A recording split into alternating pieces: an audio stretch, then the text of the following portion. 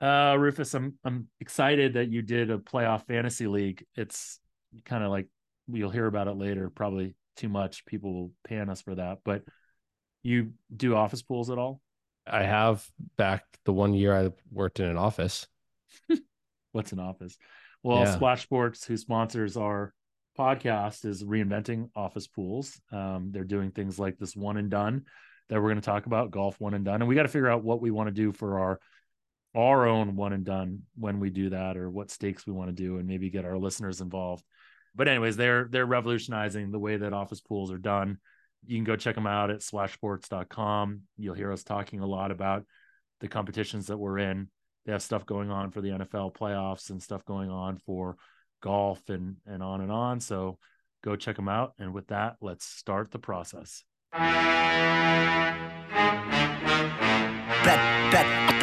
Bet the process.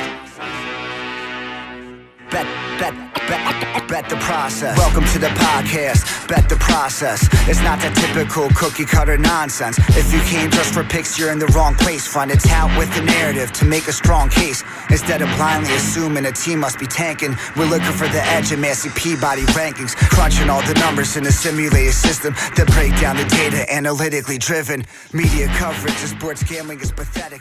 Welcome to another episode of the Bet the Process podcast, where Rufus is contemplating skiing. That's neat, Rufus. Where are you going to go skiing? You're going to come out to the West Coast. Well, I was just talking to Matt, our guest Matt Davidow, about Wait, if we this can is get like together out back west at to some the point. future, back in time then, because we haven't done the Davidow interview yet, so I'm so confused. I'm predicting that we're going to talk about it clearly. Okay, well, that's good. You're good at I'm predicting, just which I'm just means about to. It's about that time of year when I move off away from the East Coast, out west, enjoy a little bit better weather. Through the Are Super you going to Bowl. come to the Bay Area? You know that this is my birthday weekend. If you remember I last year, do. we I had do my remember birthday very weekend. well. So if you come out on Saturday, you can come by the house and hang out. Saturday of this coming Saturday, This like in coming 3 days. Saturday, yeah. I'm Yeah. gonna look at flights after we finish podcasting. I got to figure out who's going to cook food for my dinner.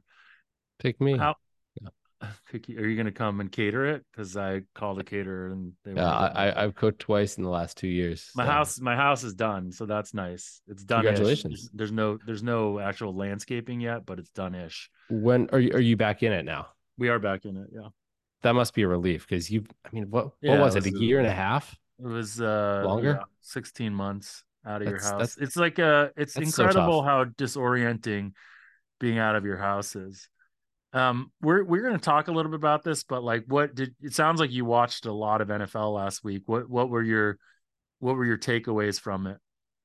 I didn't watch every game, but in fact, I didn't watch, I don't think any of the Saturday games.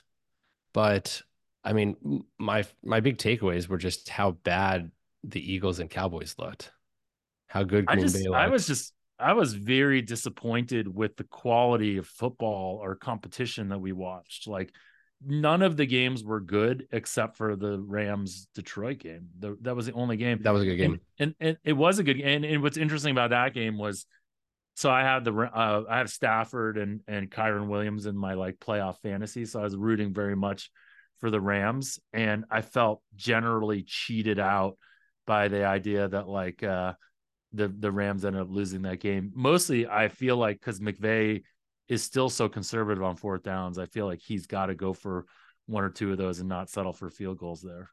By the way, Jeff, you last week you recommended to me playing this playoff fantasy football. So I started a league with my regular season fantasy people. We had 7 teams, just like you said. I went with your scoring system, although we added one more flex, and I'm in last place. It's Despite the fun though, fact that, right? Did you yeah, enjoy it? I thought I drafted like my top. Well, I took McCaffrey, I took Goff, I took Pacheco, and I took Was McCaffrey the Rice. first pick?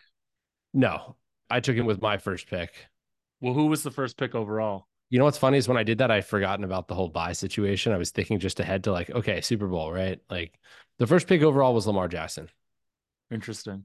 So I had the first pick in ours overall, and I actually Josh Allen. I made a comment that I thought the first pick was bad this year because they're basically like three or four players that you could make and I ended up taking McCaffrey, and the reason I took him is he is so much better than any other running back right? Obviously, the quarterbacks is super important. I think it was, for me, it would have been between McCaffrey and Josh Allen. Yeah.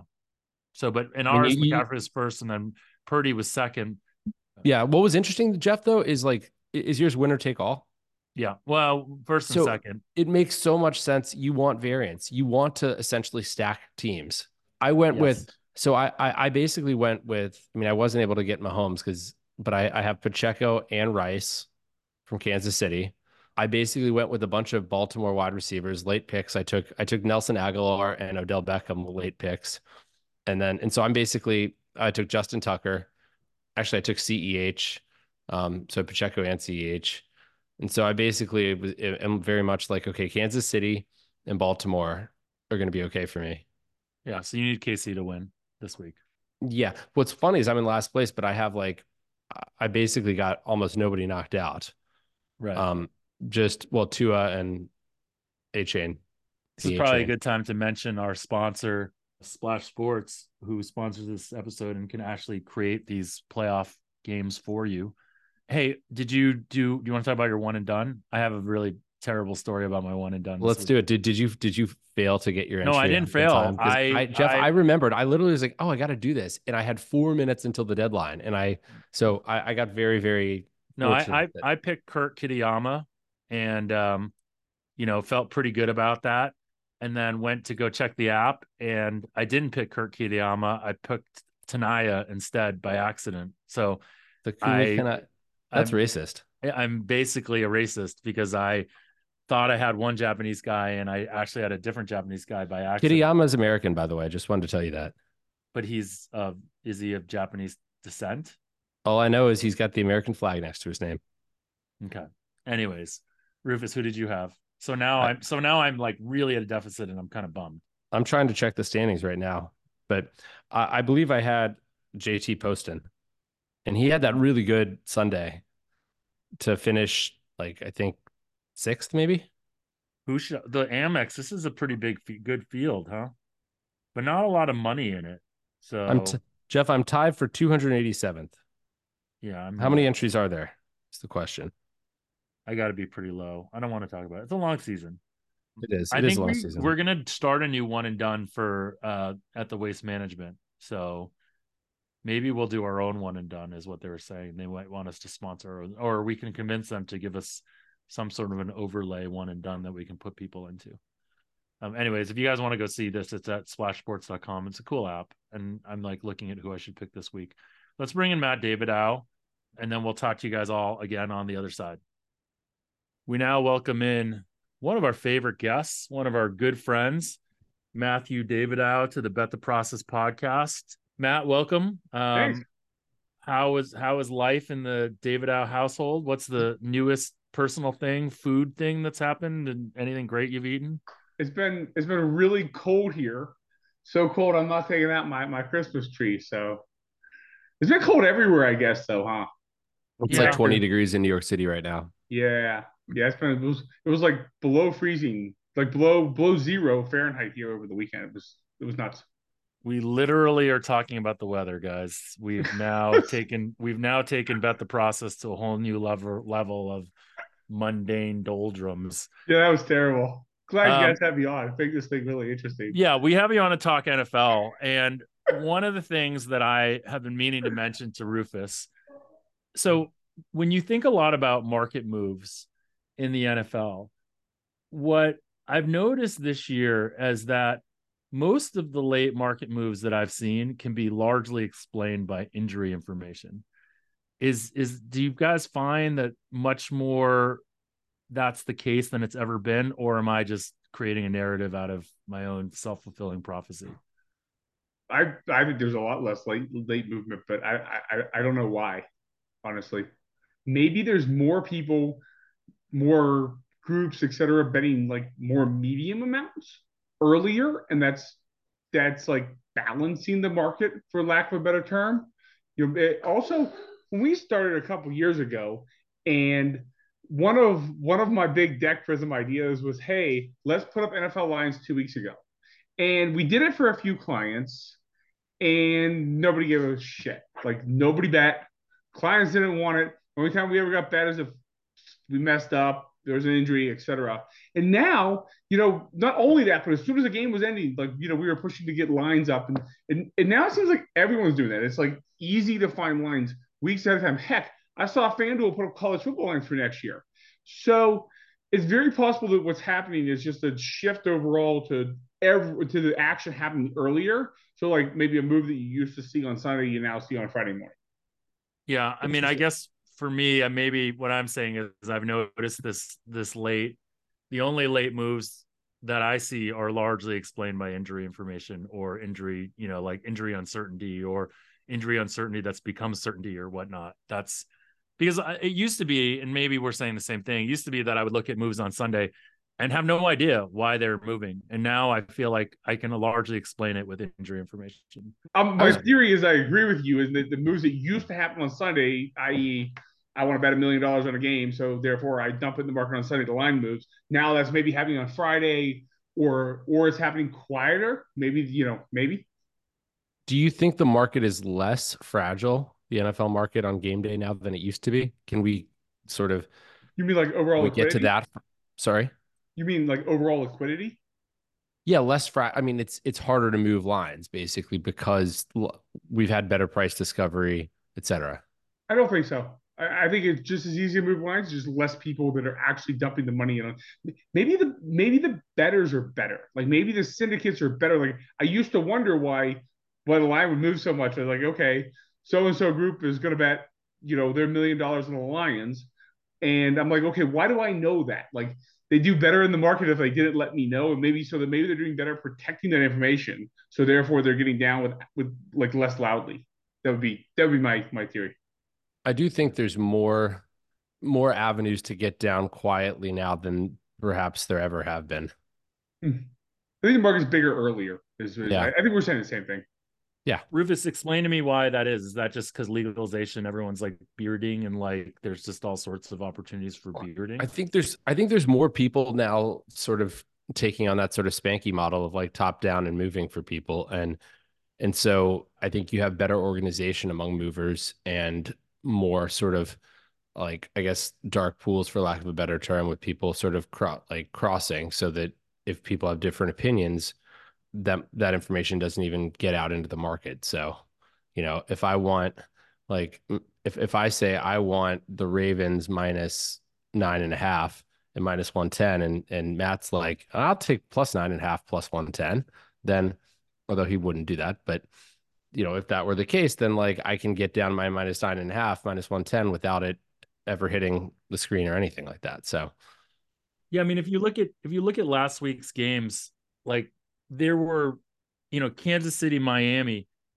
I was definitely like waiting for that to move up. Like I thought Kansas City would take money and like it would move off the 4.5, and it never did. I mean, Green Bay and Dallas it moved down to 7 and then just stuck there. Like Detroit, LA, same thing, was 3.5, went to 3, stuck there.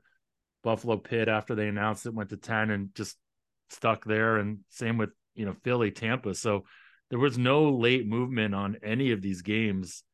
I mean, like segueing into this week, do you think we'll see the same thing this week where these lines will stay where they are? Or do you think there's any of them that you would anticipate that will move? I think all these lines are pretty good. So therefore, I mean, I don't know that there's any difference between now and over the years in the playoffs, though, too. Like I think the playoff lines tend to be fairly good, and I think they were good last week. That's why they didn't move much. I would expect the same this weekend. So then this week you basically see very little value in any of these games, or? Guess you could say that. I mean, I'm a Jordan Love fan in general these days, but I mean, the 49ers are also obviously very good. If that line's off, it's not by much. I mean, from a standpoint, Rufus, of like Massey Peabody, I know that you show some value in some of these games by Massey Peabody numbers. So do you have any thoughts there? I mean, we like both the big favorites basically coming off the week of rest.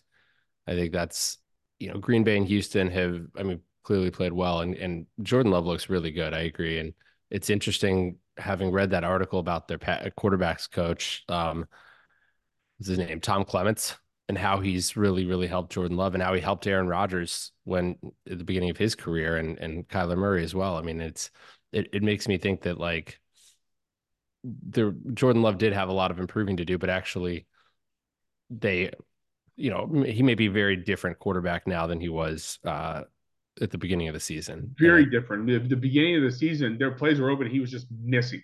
And now it's gone completely the other way around, that he's making some plays that aren't even open. Never if you think about it, footwork is, I feel like, the fundamental basis for most sports. I played tennis growing up. I'm learning to play squash a little bit now. And it's footwork is everything. And if you get that, I think I don't know. I'm not a expert or anything like that, but still, Massey Peabody makes that game minus 11.5 for San Francisco, and we make the Ravens a 14-point favorite against Houston. So again, caveat emptor.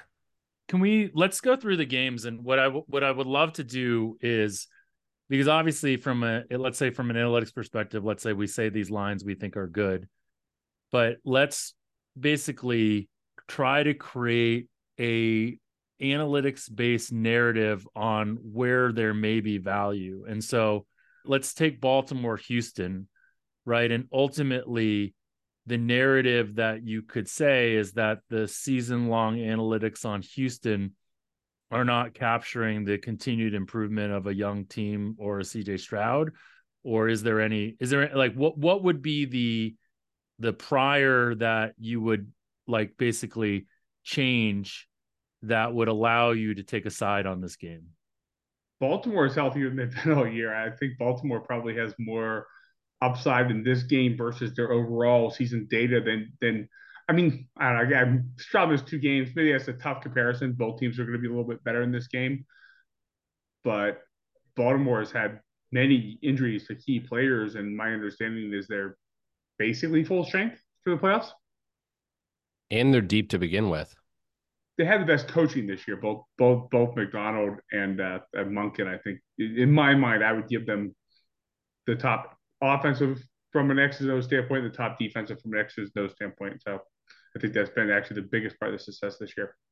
Wow, that's pretty impressive to have that on both sides. Harbaugh just keeps hiring good coordinators over and over and over again. He's been fantastic.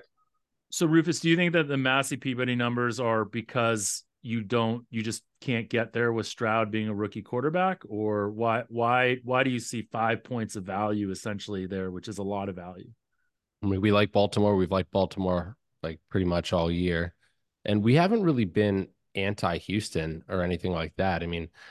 We have their offenses being slightly below average, but again, yes, I think part of it is the fact that they do have a rookie quarterback. We have Stroud. Let's see. We still have Stroud as having improved about 1.5 points, actually about 1.7 points from the start of the season. So that's a pretty big improvement in season. From an analytical standpoint too, Jeff, toward the difference between, say, the 14.5 and 9.5.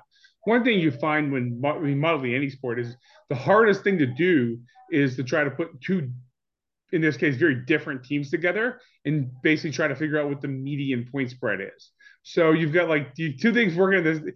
In other words, there doesn't have to be a ton of difference between the market's perception of both Houston and Baltimore's core strength and Massey Peabody's, and you could still end up with this 9.5 to 14.5 difference. One, if you look at it from a money line standpoint, it's not a huge money line percentage difference between. You go from pick to 5 versus this 9.5 to 14.5. The team strengths are going to be a lot closer in this situation to start with, and then you just have a lot more. I think probably error, particularly. I don't know a lot about Massey Peabody, but I'm assuming it's algorithmic. So you're going to have some level of error here, because you're really, what you're really trying to judge is, okay, what is Houston's chance of scoring down, 14, 15, 17 points in the fourth quarter? That's what this bet comes down to, right? It doesn't really come down to which team is better. Everyone knows which team is better. It's about the matchup of how the point spread is going to relate to how the game plays out. I think that creates a lot of error, and Massey Peabody's won a ton of money over a long period of time because it's a very solid core. But I would guess that the weakest spot would be a larger spread like this. Yeah, that's a good point. And Massey Peabody did win a lot of money years ago, but I feel like the market is definitely caught up to it in the fact that data has gotten so much better, and we haven't really kind of gotten into that whole player level stuff. So then, okay, let's move on to San Francisco, Green Bay. I mean, then you're saying okay, Rufus, you have something? Well, I just want to. Can we talk about like what happened to Philadelphia and Dallas last weekend? Once we're done with this, I just want to. I don't want to forget that. Why don't we talk about it now? We can. This is I want to say it's my second podcast of the year. My first podcast I was asked, which a question I was, like there were a lot of close teams. So which team I actually thought was best or would be best by the playoffs? This was about midseason, and I said the Eagles. So bank it. I mean, what has happened to that team? Like they're not that injured. It turned out that the players that they in my mind, the biggest issue was the defensive players that I thought still had a lot of upside midway through the season were absolutely terrible during the second half of the season. The defensive linemen, I mean, they benched Jalen Carter because he wouldn't do what they told him to do. Fletcher Cox was a shadow of his old self. The two cornerbacks would end up being like the two worst in the league. Bradbury and Slay, I don't think they'll have jobs next year. Is how bad they were. Those two, right? And Slay was like, I mean, and these guys were like all pro cornerbacks at one point. Like a couple years ago, that's what I mean. You never know what happens when guys when they get older. These guys but is it scheme? No. I mean, they lost their defensive coordinator to become the head coach at Arizona. Well, I think and then you had Matt Patricia getting upgraded to defensive coordinator at the end of the year, and there had to be something internal we don't know about in that regard. I mean, everyone keeps throwing Matt Patricia out of the bus, right? But the way I would look at this is, period, down the line, it was like, he's offense coordinator for the Patriots, he's defense coordinator for Philadelphia. From my standpoint, is okay, here's this guy, he's not really a player, right? He's completely out of shape, so he's not going to gain respect from players because he's get on the field and play with them, right? And yet he can't win. His teams never win, right? And yet over and over again, people with their entire careers on the line, their money on the line, their ego on the line, Belichick, the whole Detroit organization, Belichick again. Here we have Sirianni. Go to him. He has to be a good coach. Rufus, me and you both know how this can work at times. You could be a great at anything, and the ball can bounce not your way for a long time. And people are like, oh, hey, Matt, you'd be a great head coach. I said, well, maybe, but what if my team ran back for the year that I got fired and never got another shot? So my gut is Matt Patricia is probably an awesome coach, or they wouldn't keep giving him these opportunities. He's probably been running pretty bad. Or he got the opportunities because he got that first opportunity with Bill Belichick, and they did well, or under Bill Belichick, or Bill Belichick's teams did well, and he's a white guy, so he keeps getting extra chances to fail. Bill Belichick hired him back as the offensive coordinator. But that's what he does.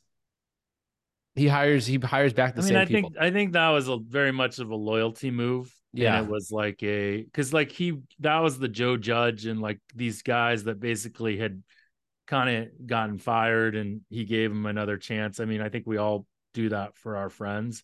So it's not, well, I mean, I don't think you can dismiss the coordinator piece, because certainly losing Shane Steichen, I think was important. I think probably losing Gannon was important.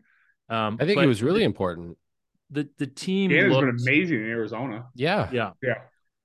And so in Sirianni, is to me seemed like a little bit of a clown.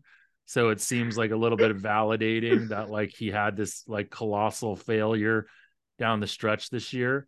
But if you go back to this whole idea of just that Monday night game, and obviously availability heuristic and recency bias, but the team looked like it had quit, right? And it looked very on defense, they weren't that Bradbury tackle was insane. I don't think that was quit. I think it was just terrible. I think they had terrible secondary players. Terrible. Reed Blankenship was by far their best player. He's been out most of the second half of the season. He didn't play Monday night.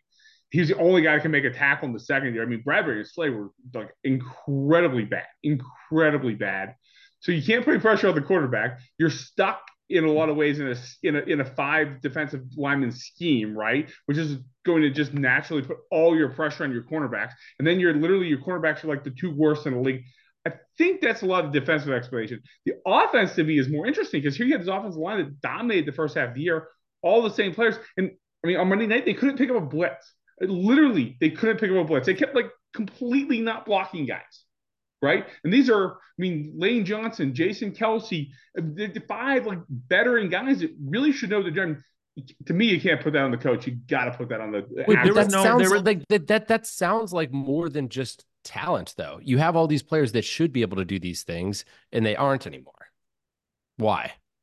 I mean, well, on offense, I mean, if you want to one, I mean, if there's a spot in the team that quote unquote quit, didn't put their preparation in, I would say maybe offensive line. I mean, Kelsey knew he was retiring.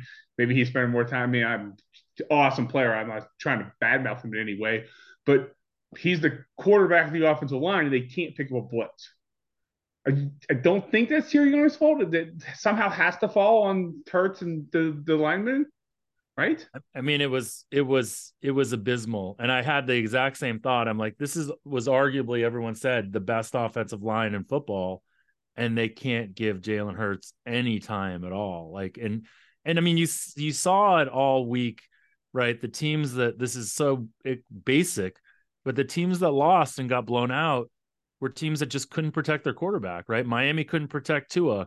The Cleveland largely couldn't protect Flacco. Like, that's why they lost, right? And then the teams that won, right? Like, I mean, Houston was able to protect Stroud, right? Which is the thing that people thought would be the issue, right? That Cleveland would be able to get pressure, and Stroud was throwing in a man-to-man, and like he would struggle, and it just wasn't the case. He had time. So I think there might be a chicken egg situation though. Like, was it that going in it was predictable that Stroud would be protected in his key four plays and Flacco wouldn't in his key four? I don't think so. I think Browns ran bad, Houston ran good. There's, I mean, so many the Houston won by a million points, right? But if Flacco gets another 10 yards on the ball on the throwaway, who knows? It could be a completely different game. I mean, literally, he threw a pick six on a throwaway that was like, I mean, that was like the worst luck. It's first down for Cleveland at the Houston 35. He's got time to throw it away. He tries to throw it away. He manages to turn that into 7 Houston points. Like, it's like the biggest possible swing on a play. And I mean, it was that play was all luck. Yeah. Right. Do we want to talk then about Dallas? I mean, was that Dallas bad, or Jordan Love good? Was the story from that game? Maybe LaFleur good. I mean, one thing people keep talking about is Dallas defense, and maybe it's easy now after they completely shit the bed in the playoffs. They have some really good players, but if you look from an analytical point of view at their core team defensive numbers this year, they weren't that good, especially considering the talent level, considering how well Bland played, how well obviously Michael Parsons played, and a few more of the guys. Kind of amazing how they weren't better. And I mean, everyone's trying to hire who's it's Quinn, right? I get him and Gus Quinn. Bradley confused. These old school 4-3 guys that I think are super overrated.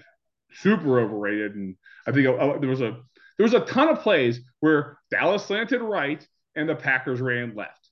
Dallas, the tight end play that was wide open, for instance. I mean, the Packers had the right play call like every time. A couple of those were Jordan Love line of scrimmage, but that's still coaching, right? That's still, in a way, Dallas either tipping their hand or doing something that let Green Bay know what type of defensive call it was. And Green Bay just got the right call over and over and over again.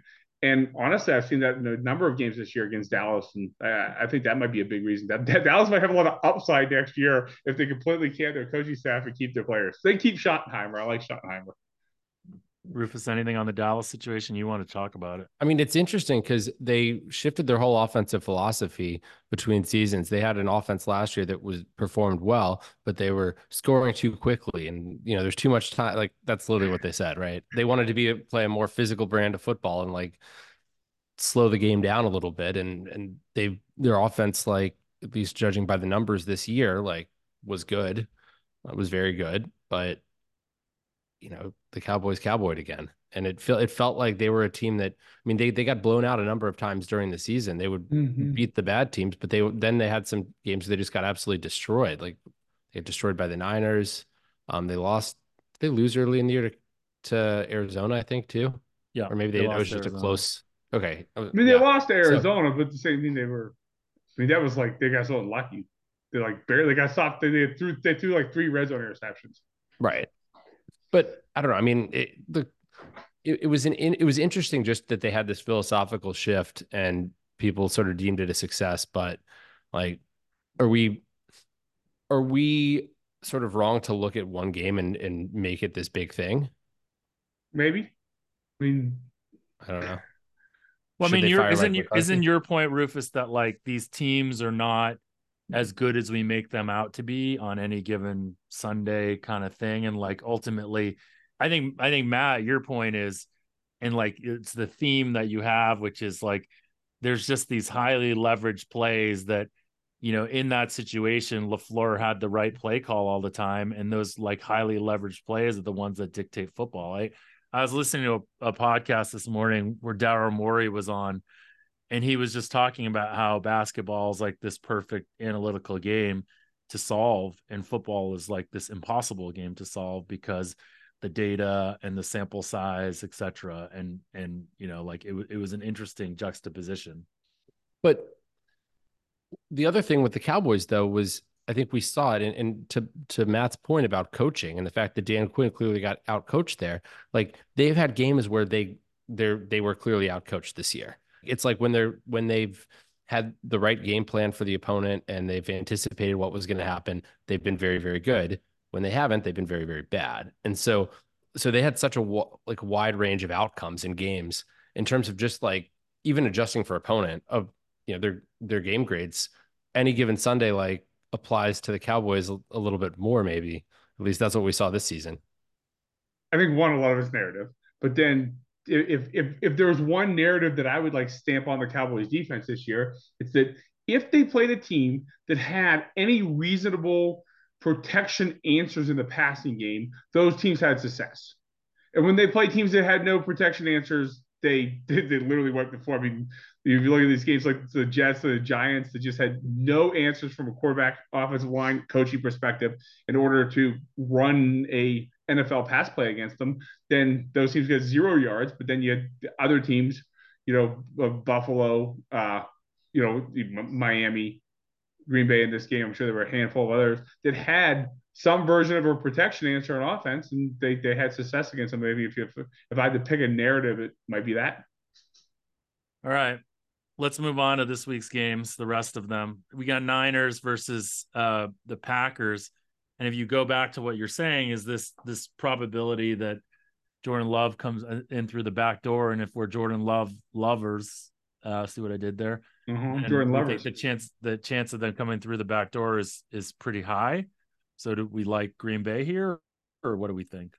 Maybe, but hasn't Green Bay's strength hasn't been in like a curry up chuck it type situation. It's been in getting in precise play calls on all downs, even maybe particularly early downs and early in the game. I mean, where they've been dynamite over the 6 to 7 game stretch too is actually in how well their offense has done while leading the games, which obviously they're unlikely to do here. And then it's a question, will they, change any of their philosophy? If you go back even some of the games where they were trailing during the streak where they played well, say the Giants, for instance, they struggled some on those trailing drives, on those when they weren't able to use 35 seconds of the play clock to get just the right play in the right situation. I would actually argue maybe if you're Green Bay, if you want Green Bay, the better plays to play are money line variants. They're going to play better to lead than most dogs will, and or first half. And if you're going to play San Francisco, play the full game spread. Or you keep an eye on that game because like 49ers tend to be front running also, right? Like if they get down, then there's like a big, obviously like money line opportunity. You'll still be able to get great point reasonable. Like if they get down a touchdown, you'll still be able to get a reasonable price on Green Bay early, right? You'll still probably get plus money even if they're down a touchdown, right? You could construct some sort of same game parlay off of that narrative too, or like they have like this is a prop that's been around for a long time, but like the double outcome stuff, both with team to score first and win, and then team to win the first half and win the full game, stuff like that. Also, which are all algorithmically priced. And if you think that these teams both are better front running than the average team and not as good coming from behind, then maybe there's something that's not being baked into that into the book's pricing. And these are the type of things that I think used to be not priced in and maybe are now. But like Green Bay won the toss and took the ball versus Dallas. I would expect them to do the same. I would expect Green Bay to start this game with the ball. I'm kind of looking at the market now. I'd also expect it to be priced in. It's ish. Maybe if you're a Green Bay guy, first half is is where the play. I'm sure Shanahan's going to defer. Another interesting narrative in this game is that both these offenses are very similar. Remember, LaFleur is a Shanahan guy. They both run very. I mean, it's zone blocking, bootlegs, backsides. A lot of both teams do a fantastic job taking advantage vertically into a flooded zone. This is like a core concept of both systems. Does that make the defenses better prepared? Does that mean that Shanahan LaFleur is a hint? If I were facing my defense, I'd do X, Y, Z. Maybe. That was gonna be my question. It's like military academies, right? When they face off, like they practiced against the triple option all the time. They've seen it. It's familiar. The defenses tend to do way better than you'd expect.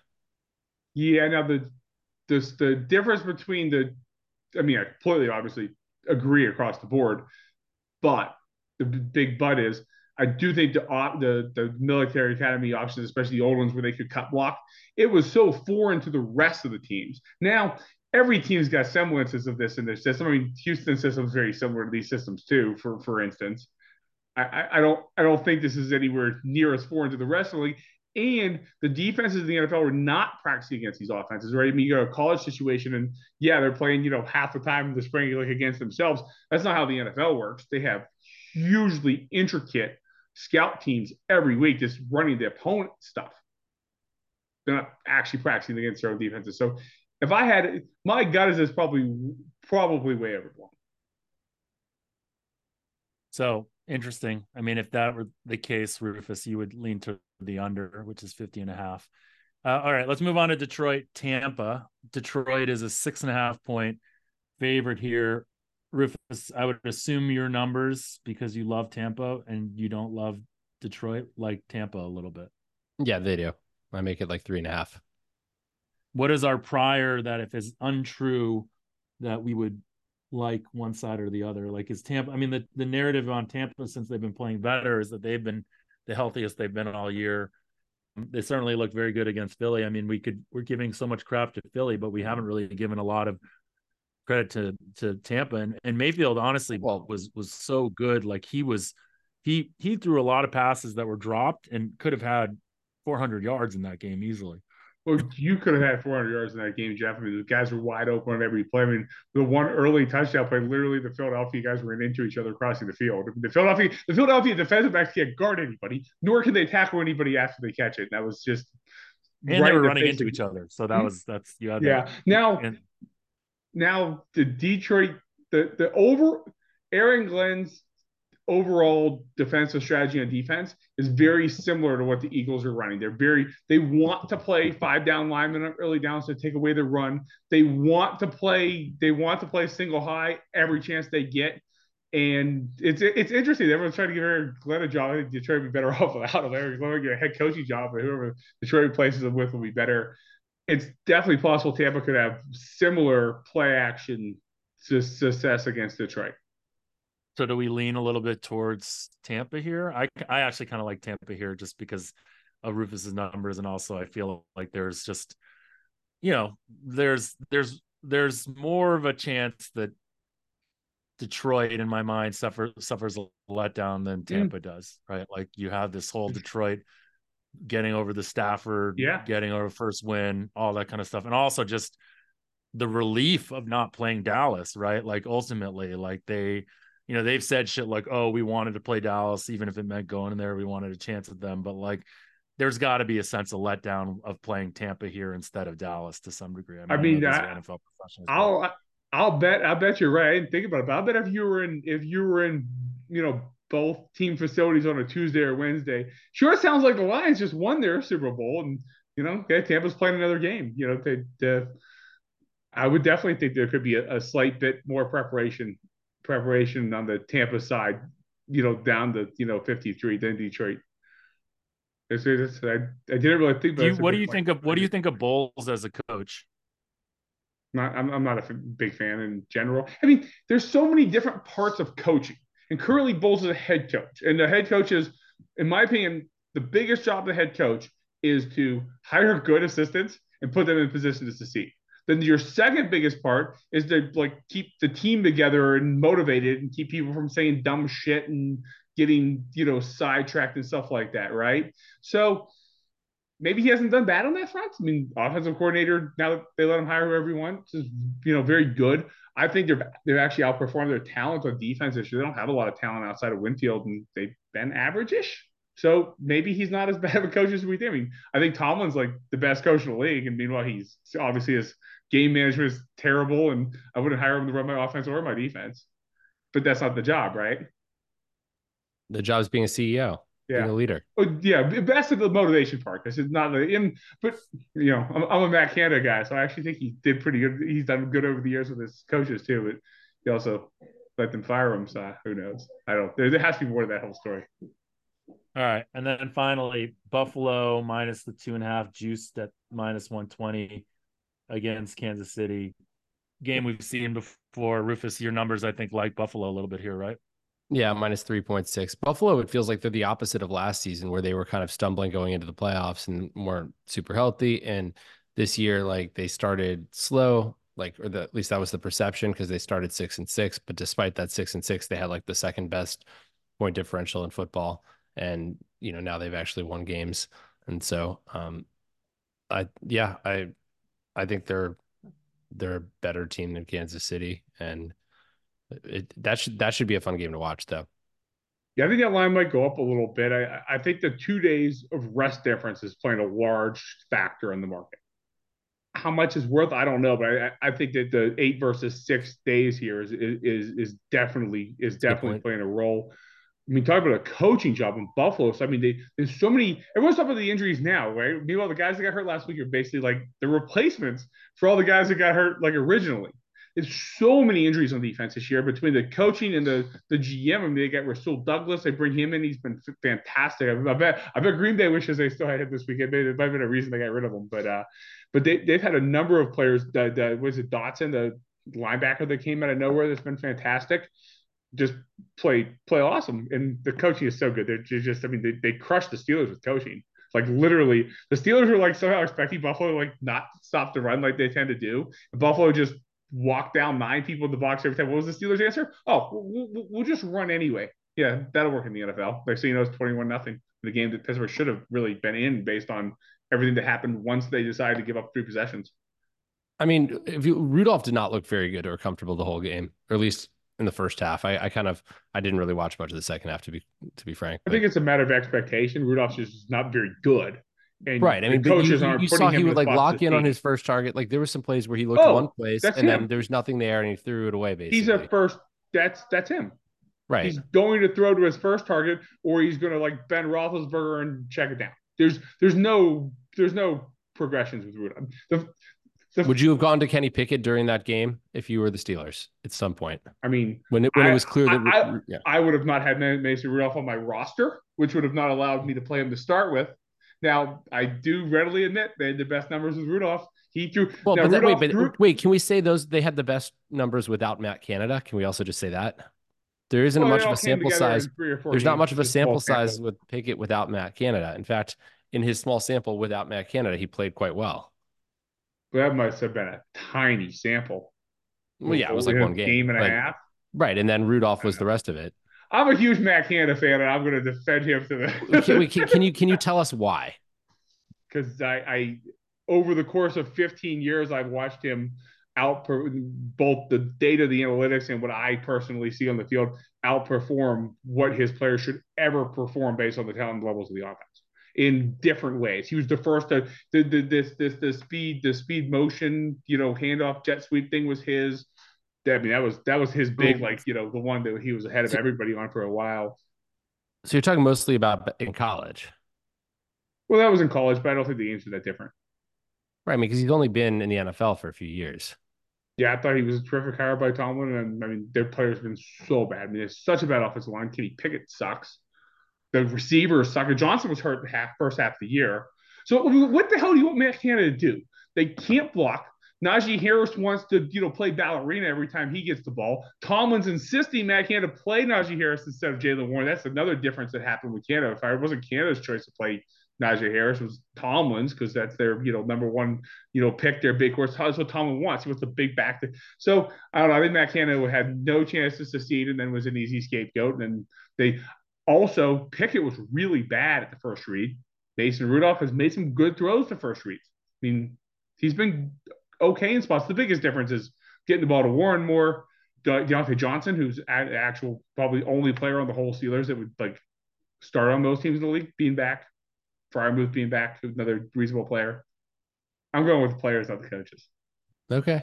Rufus, you're being pretty harsh on Mason Rudolph in that game. I would say like they got out to a 21-0 deficit because of a Pickens fumble. And then honestly, like the end zone interception that Rudolph threw was not that bad a pass. It was actually a really good play by the What do you mean it Bills. wasn't that It bad was a a pass? It terrible pass. literally He just- hit Rudolph it doesn't hit have- that was- the it hit Okay, the in my quarterback defense, was I like, didn't wait, fully what see just it. hit me I in was the walked stomach? out of the room Literally, at the it bathroom, hit and I him came in the back and they stomach. said it wasn't a bad pass. Rudolph It doesn't hit him have in the stomach. NFL arm talent, and that play He wasn't open. He put it front and center. already predetermined where he was going with the throw. The only thing, He threw and it he there probably to- could have completed that pass if he had thrown a good throw. Fine. It was It terrible. literally Terrible. hit It was the terrible. defender in the Yeah. stomach, and he was like, "Oh, I have a ball in my arms now." Like Well, he threw it late and you behind can the guy. you can see the look of Well, late and surprise behind the when guy. it hits him. All right, I got a bad report while I was coming back from the bathroom, apparently. Okay. Did James give you this report? No, Brian Mead did. Okay. Anyways, so okay. That's what we got this week. Matt, thanks for joining us. You're welcome. On Thanks that for note. having me. Well, let's get you on again and we'll do our Super Bowl props contest again that we did last year. Oh, that was pretty fun. Yeah, let's do that. Let's do that That again was fun. for charity. So, all right, Matt, thanks for joining us. We'll talk to you soon. Thanks, Jeff. Thanks, Rufus. I'll get off and let you all talk now. So that was our interview with Matt Davidow. Anything interesting from that interview? I love how much he always knows about like schemes and coordinators and things of that like. Did you come out of that? Let's just say you were a degenerate and wanted to have action on all 4 games this weekend. What did you come out thinking that you would bet in those 4 games? And I have my answer. I have some ideas. If I was based on that, I think the Green Bay, well, some sort of same game parlay for the Green Bay game that is correlated to the team that gets out to an early lead, in essence, winning that game. One thing that did surprise me that he said, though, was just that with the Eagles, it was all talent and not coaching. Yet with other teams like, Pittsburgh, it was coaching. And whereas even smart analytics people are prone to their own narratives, right? Right. I just don't see how with the Eagles, the reason for their collapse can't be somewhat like coaching or the team giving up or something like that. Like, because it just, I just don't see that. But Matt is a lot smarter than I am. He's a lot smarter than all of us. So that you would do that. What are the other things? Would you do anything else? I don't know. What would you do? I like Baltimore. I think Baltimore is like a, you got 5 points of value in Massey Peabody. You got a, team that like has had 2 basically must win games in a row that now has to go, to a pretty hostile environment with a rookie that's had pretty bad home road splits for whatever that means. You have the narrative that, or the reality that Baltimore's more healthy than they've been, the rest, etc. So, is there a world where Baltimore scores on almost every one of their opening drives and gets out to a big lead and then just get to pressure CJ and CJ makes some mistakes? Yeah, I can see that. I like the Niners, although I do think like the back door being open is worrisome, although Matt's idea that if they're playing in a hurry up situation, they're not quite as good, that maybe there's something there. But you have these 2 situations where maybe these offenses are more similar and more even than people realize, because you have younger players on Green Bay, but good skill position players for sure. Like Aaron Jones is good, and these receivers are good and young. And Jordan Love looks really good. And then like Jordan Love is more of a veteran than Brock Purdy, right? Well, that's true. Yeah. And then I actually do like I like Tampa. I mean, I think Tampa plus the 6.5 for everything we've talked about. And then I think I'm gonna end up taking Buffalo probably, or liking Buffalo with the 2.5. I think, Kansas City has struggled a lot this year, and the narrative is maybe they found it offensively, and maybe they're going to be able to turn it on. And I was thinking to myself, like, how could you ever bet against Mahomes when I was thinking about like that Miami game? Like Mahomes is, until proven otherwise, Mahomes is amazing, but Josh Allen is amazing also. And, like there's still the skill position problem for Kansas City that hasn't necessarily been solved yet. So yeah, I'd probably take Buffalo there. What about you? You already asked me. No, but you didn't have any thoughts on any other teams. I agree. I like Baltimore.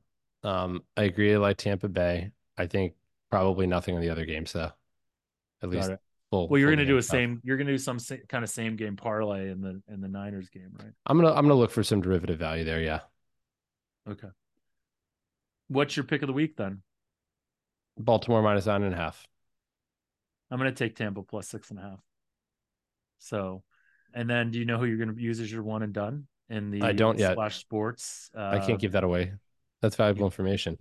Because I'm tied for 287th, Jeff. And my golfers have made $621,000 so far. I'm going to take JT. Justin Thomas or JT Poston? Justin Thomas. Okay. Make sure you don't accidentally click another like Jordan Spieth, another white golfer that seems like JT. Yeah, but like he's from a different country, but he looks white too. Like someone like Alex Noren. Someone from Europe. Exactly. Isn't Alex Noren the CEO of Sporttrade? No. He's Swedish. Okay. All right. Well, but thanks the for CEO of Sporttrade is also named Alex. Yeah. So you got that right. I know. It was a joke. I know. All right. Well, thanks for listening, guys. We'll talk to you guys all again next week. Crunching all the numbers in a simulated system that break down the data, analytically driven. Media coverage of sports gambling is pathetic. The bottom line is watered down. It seems like they don't get it. As I mentioned, this episode was brought to you by Splash Sports. You must be 21 years of age or older in Massachusetts, Iowa, Arizona, and Louisiana, 19 years of age or older in Alabama, or 18 years of age of older in other states to enter into a paid fantasy contest. Yeah, Sturm Hum, reppin' Rutgers, Jeff Ma, Rufus Peabody, crunching all the numbers, Massey Peabody rankings, we're looking for the edge, analytically driven, crunching all the numbers.